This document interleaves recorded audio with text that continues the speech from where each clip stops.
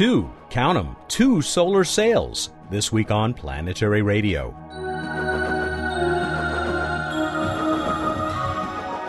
Hi everyone, welcome to Public Radio's travel show that takes you to the final frontier. I'm Matt Kaplan. Planetary Society Executive Director Lou Friedman returns with an update on the Society's ambitious solar sail project, LightSail. But Lou also has news about another solar sail that may be in space as you hear this. Japan's innovative Icaros will piggyback into deep space on top of a Venus probe. Emily Lakdawalla has a hopeful report on another deep space traveler.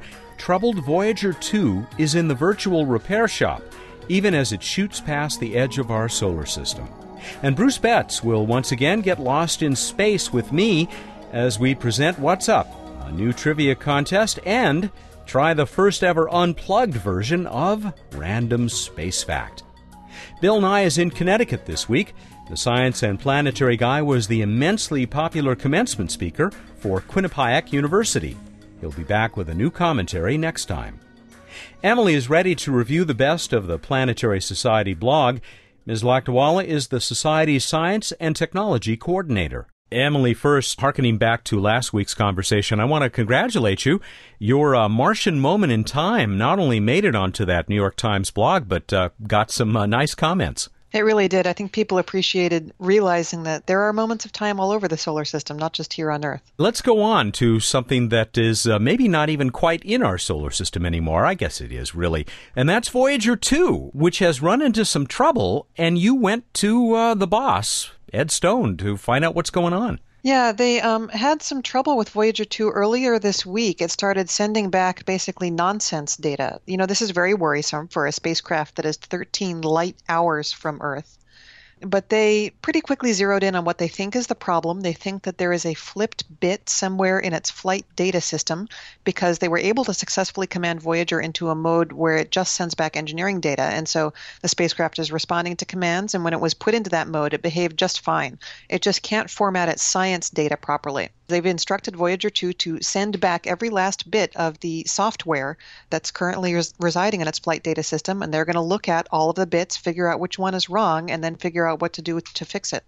Well, hopefully for a spacecraft that old, there aren't too many bits in total to look at. But it's interesting, the comparison between this and a biological mutation. That's right. It's amazing how much havoc one flipped bit can cause. Well, it depends on where in the code the mutation or the flipped bit happens. It can happen in a relatively innocuous location. You just notice because it looks like there's a bad bit of data. But if it happens in an important place in the software, then suddenly the spacecraft isn't talking sense to you anymore, which is what happened. But they're pretty confident they can fix the problem. What has been the public reaction that you've gotten to this, at least from your readers? Well, I think a lot of my readers feel the same way I do, which is that Voyager 2 is probably the most beloved unmanned mission out there. It was the first surveyor of so many new and distant lands. It's the one that has boldly gone where no one has gone before, and it's still going. And you know, Voyager 2 is going to have to die one of these days, but I'm sure glad it doesn't seem to be now. You bet. Interesting that you said you could segue from this to a story that has gotten an enormous amount of attention for a planetary science development. That's on Jupiter. That's right. Well, Jupiter is one of the most dynamic places in the solar system. As we knew before Voyager went by, Voyager was the first to return movies that show how the clouds move around on Jupiter. As seen through a small telescope, Jupiter is usually a disk with two dark bands running across it. And now if you were to take a small telescope and point it at Jupiter, one of those bands would be missing. Now it just has one band. It's kind of surprising. It's the south equatorial belt that has turned from red to white. But evidently this is not an uncommon thing. It happens pretty regularly. In fact, Jupiter looks now kind of like it did to the Pioneers when they flew past. And it's something that happens every 3 to 15 years. Absolutely fascinating. Speaking of this planet that was first really revealed to us in great detail by the Voyager spacecraft. Emily, thanks a lot. We'll talk to you again next week. All right, Matt, thanks for having me. Emily Lakdawalla is the Science and Technology Coordinator for the Planetary Society and a contributing editor to Sky and Telescope magazine.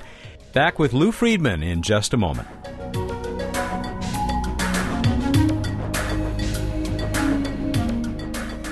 Lou Friedman has run the Planetary Society for more than 30 years, but he has been in love with solar sailing for much longer than that.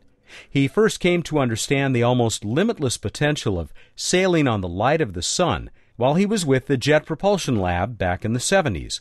His book, Star Sailing, was published in 1988.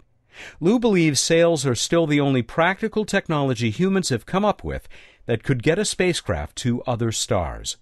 The Society's executive director recently announced his intent to retire this year, but his involvement with the LightSail project will continue. Lou also headed the Society's earlier attempt to fly the first solar sail. Sadly, Cosmos 1 never made it to orbit.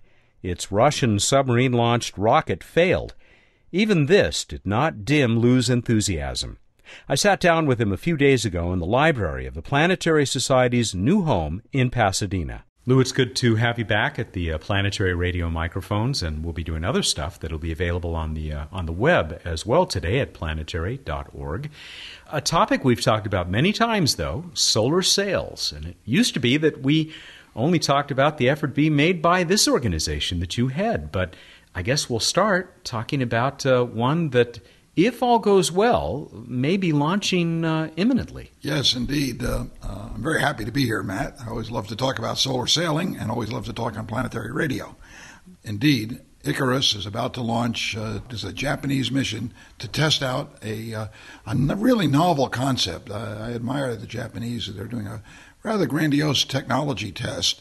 They're testing solar power generation inside a solar sail, and the ultimate goal is to develop a hybrid, which seems appropriate in these days when we think about energy sources for transportation.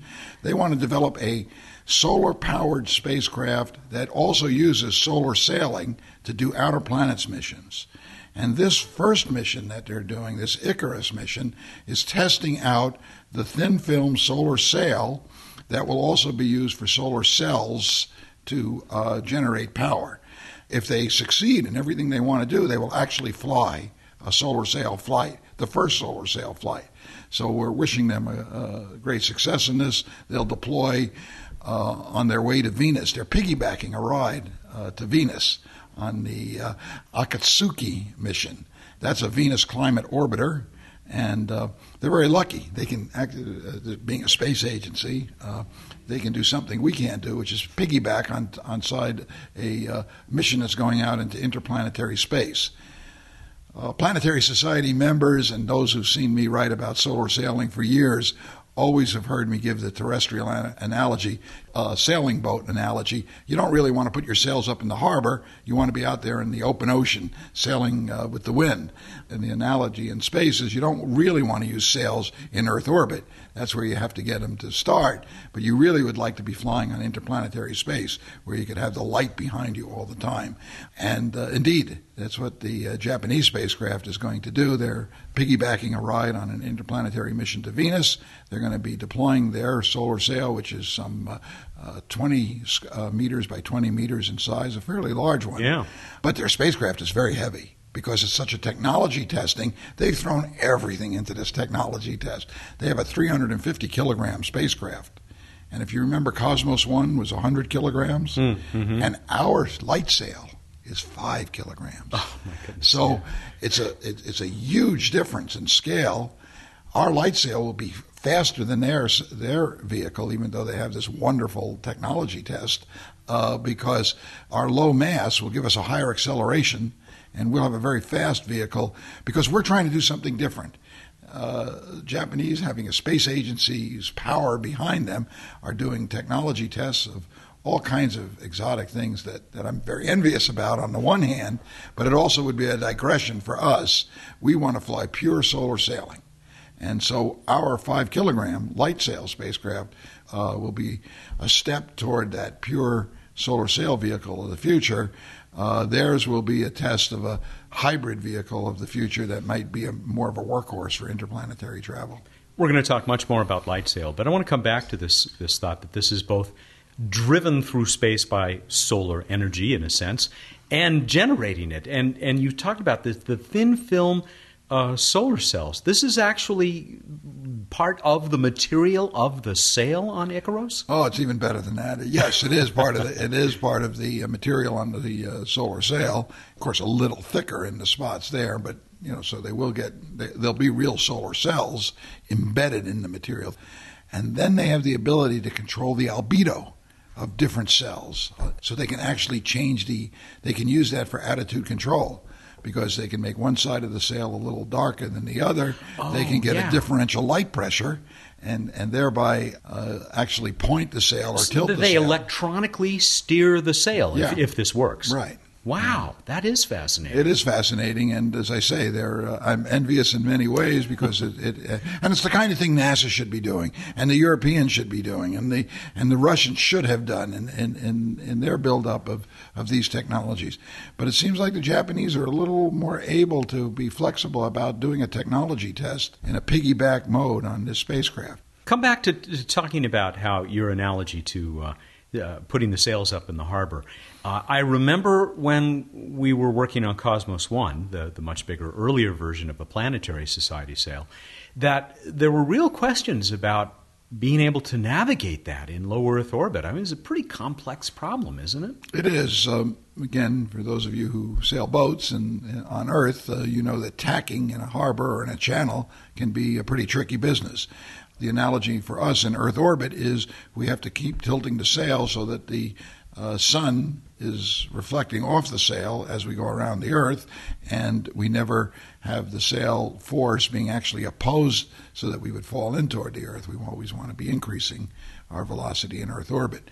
So yes, we have a tricky navigation job, somewhat harder than if you would interplanetary travel, where the sun direction is more or less constant, at least over days and weeks. So therefore, you have a much easier, slower turning rate that you have to do when you want to control the direction of the sail.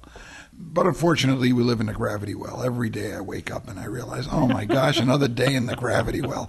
I went to the doctor and he says, why do you have all those aches and pains? I ask him, and he says, because we live on this heavy planet. If we lived in space, we wouldn't have so many aches and pains. This is the answer to healthcare. And not only is it a pain for me personally, but it's a pain for my solar sail vehicle, which has to get off the Earth. And this has been the big impediment. We have to get off the Earth in a heavy rocket, and then we have to work in the Earth orbit in order to slowly spiral our way away from Earth and get into deep space. Access to space is a big issue. It's a big issue for our physiology, as well as being a big issue for our test vehicles. It's a little early, as we said, to wish them to congratulate them, I should say. But I hope by the time this show airs that we are congratulating them. I was asked in an interview last week whether I feel some competition, because we want to be the first solar sail flight. And yes, of course, we want to be the first solar sail flight. We want to be the best at whatever we do. But the real purpose of all Planetary Society projects and all what we're trying to do is advance space travel and advance a new technology that will enable new kinds of space travel in the future. If they succeed in this mission, and then we fly our mission later this year or next year, and we succeed in a very different type of vehicle, a pure solar sail with 5 kilogram total weight, we are both advancing it in a big way. And so I think in the sense of advancement of our objectives, we wish them all the best of luck. But of course, the launch is a major milestone, but the deployment of the sail is the trickiest of the milestones, and then getting it all to work right. You know, there have been tests of solar sails in space before, including by the Japanese, that haven't worked. They've gotten wrapped up a little bit on the deployment. There's never been a flight yet of a solar sail, but even some of the deployment tests have had these impediments. It's a tricky business, and we're wishing them all the best of luck. I'll be back with Lou Friedman and more about Solar Sails Icarus and Light Sail 1. This is Planetary Radio. I'm Robert Picardo. I traveled across the galaxy as the Doctor in Star Trek Voyager. Then I joined the Planetary Society to become part of the real adventure of space exploration. The Society fights for missions that unveil the secrets of the solar system. It searches for other intelligences in the universe, and it built the first solar sail. It also shares the wonder through this radio show, its website, and other exciting projects that reach around the globe. I'm proud to be part of this greatest of all voyages, and I hope you'll consider joining us. You can learn more about the Planetary Society at our website, planetary.org/radio, or by calling 1-800-9-WORLDS. Planetary Radio listeners who aren't yet members can join and receive a Planetary Radio t-shirt. Our nearly 100,000 members receive the internationally acclaimed Planetary Report magazine. That's planetary.org/radio. The Planetary Society, exploring new worlds. Welcome back to Planetary Radio. I'm Matt Kaplan. The first test of actual solar sails is imminent, according to our guest. Lou Friedman is the executive director of the Planetary Society and a longtime booster of solar sailing. He usually reports to us on the progress of the Society's LightSail 1 mission, but this time he is also sharing his excitement about Icaros, the ambitious Japanese sail that may have been launched toward Venus by the time you hear this. And they're not deploying right away. I mean, it's going to be a while. Yes, it'll be several weeks. Well, they don't know yet exactly. They'll check out a lot of things on the spacecraft, but it'll be more than a few weeks. But it won't be many months either, because they want to do it somewhat near the Earth for better communications and better visibility of being able to image. LightSail 1, and you just said you're still looking at, the whole team that you head is looking at late this year or sometime next year? Yes, I think we're going to be ready before our launch vehicle, which is unfortunately, if you heard my earlier remarks, too often the case in space travel. It was true when I first worked on solar sails back at JPL back in the 70s. We thought we were audacious in proposing a very large solar sail to go to Halley's Comet, but we had to launch on the shuttle. Turned out the shuttle wouldn't have been ready in time. It didn't matter what we did with our spacecraft. I think in LightSail, we will complete our spacecraft work this year, or at least we could. But the launch opportunity may be slipping into 2011, and maybe even, we're just not sure. It won't go later than 2011, but I mean, it won't go at the beginning necessarily either. So we're now looking very hard at the launch manifest. We're talking to launch vehicle providers. NASA's being terrific. We have a Space Act agreement with NASA Ames. We share the technical results of our project, and they're helping interface with the launch vehicle people.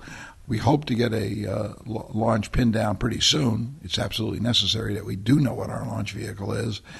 As far as our spacecraft development goes, we're headed up toward a critical design review in a couple of weeks. If we get through that critical design review well, we will freeze what we call freeze the design. Mm-hmm. No more arguing about which component is better or which way to do something.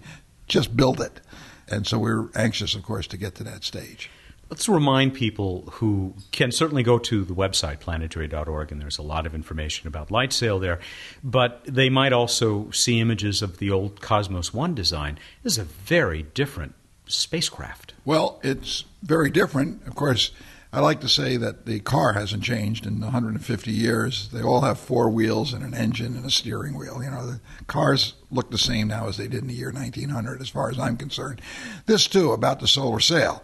It's a large, thin, kite-like looking structure with a central hub where the electronics are, where the brain is. You're not going to get away from that. That's going to be the architecture. So, yes, this is very different than Cosmos 1, but it's still a very small 10 by 10 by 30 centimeter hub, 3 CubeSats put together in a rectangular configuration. And CubeSats are the 10 centimeter by 10 centimeter by 10 centimeter boxes that a lot of universities are working with to put stuff up in orbit. That's right. And we're elaborating on those, building basically one of those up to handle all our electronics, and building 2 more of them to house the solar sail module. The solar sail module will deploy itself into a 5.5 by 5.5 meter square area, and that's pretty big. That's impressively large, even though it's much smaller than the size we had with the 15 meter Cosmos 1 radius of the sail, or 30 meter diameter that we had there. It's a medium-sized living room, I guess, as you might. I think it's larger. It's a large size room, very large size room, and as I say, that area, 32 square meters. Divided by 4.5 kilograms of spacecraft mass, gives you a characteristic acceleration which will be faster than Cosmos 1, faster than Icarus, faster than NASA's NanoSail, faster than any vehicle that's ever been built to do solar sailing. So we have a speed demon if this all works. I hope so. I hope we are what is it? I hope we're fast. Of course, the trick will be to harness that energy and that power and that acceleration to control it, and that's what we have to prove. That's the big challenge for solar sailing now. Everybody knows the theory is correct, but they don't know whether you can practically control it. I used to hear jokes about aircraft engineers who would say, I know the airplane works, but I don't understand aerodynamics. And I can't believe when I'm sitting in the airplane on the runway that this thing is just going to roll down there and start going up in the air. How does that happen? It is kind of like that with the solar sail. We know the theory, but actually practically doing it and seeing it fly is going to be a really big deal. Lou, we'll check back with you again, maybe sometime after those engineering plans are locked down, you said in a matter of weeks. Well, check with me about the LightSail 1 in a couple of weeks, and I hope to be back and tell you how the Icarus deployment went in a few weeks, too. Thank you very much, Lou. Lou Friedman is the Executive Director of the Planetary Society. He joins us periodically here on Planetary Radio, and we'll be joined in a couple of moments by Bruce Betts for this week's edition of What's Up.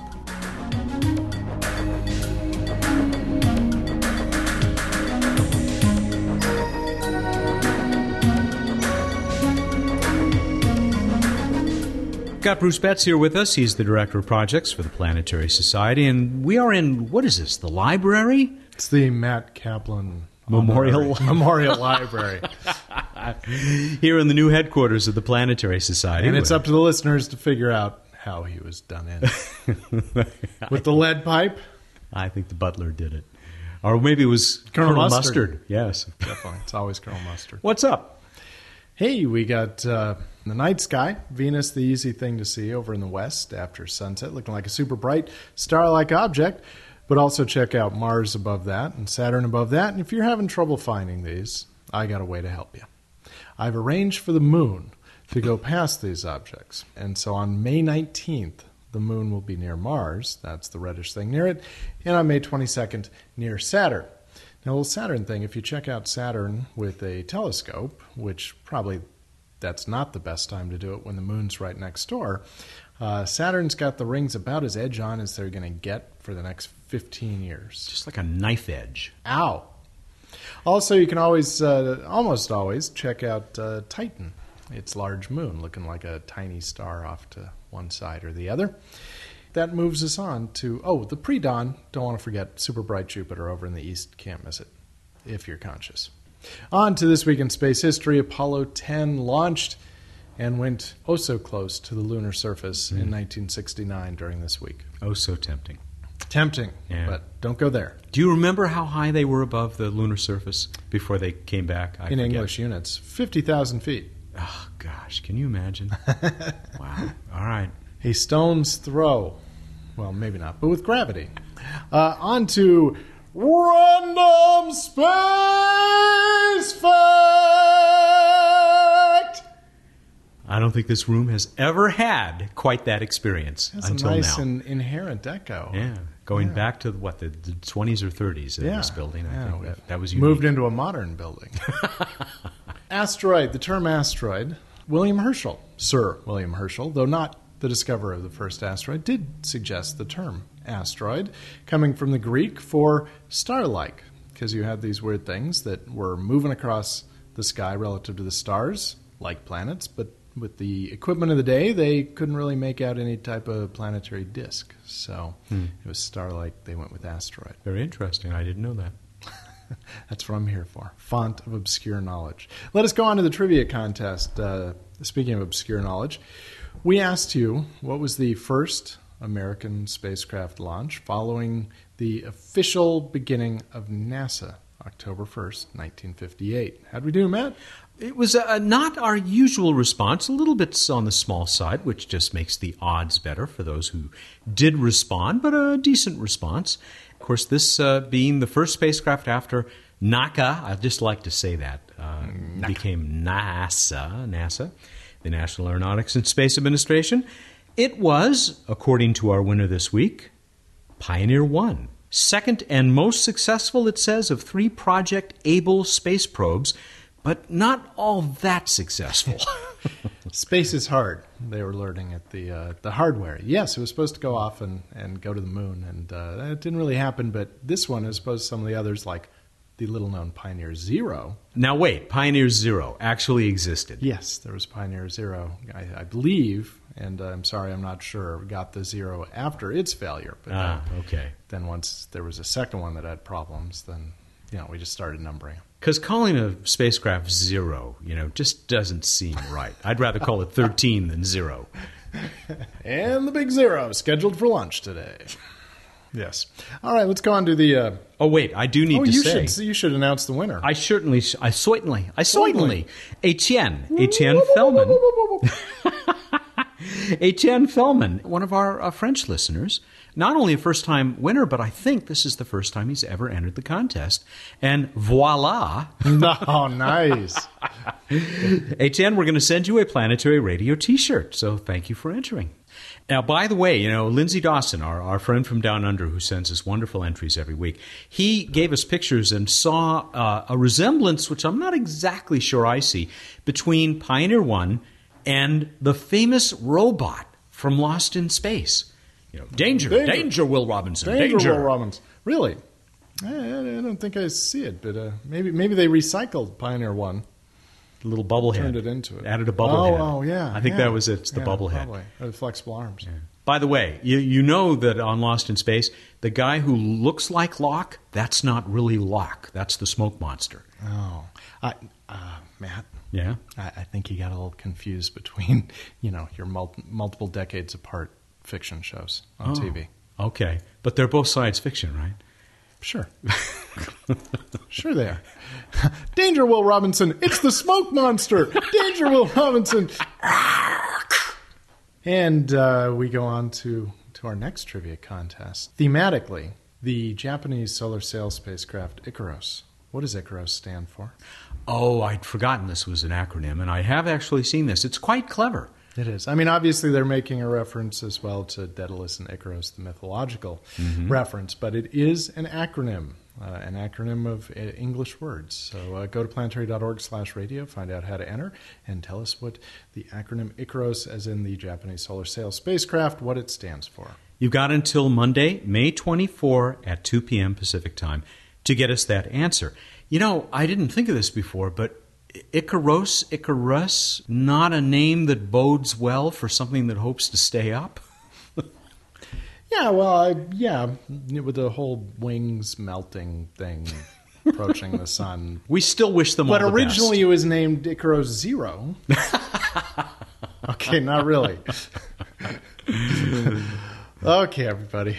Go out there, look up in the night sky, and think about wood and what you can do with it. Thank you, and good night. They made very good use of it here in this room. And I would speak forever with Bruce Betts, the Director of Projects for the Planetary Society, who joins us every week here for What's Up? The Science of Pandora with Avatar creator James Cameron. That's next week on Planetary Radio, which is produced by the Planetary Society in Pasadena, California, and made possible in part by a grant from the Kenneth T. and Eileen L. Norris Foundation. Keep looking up.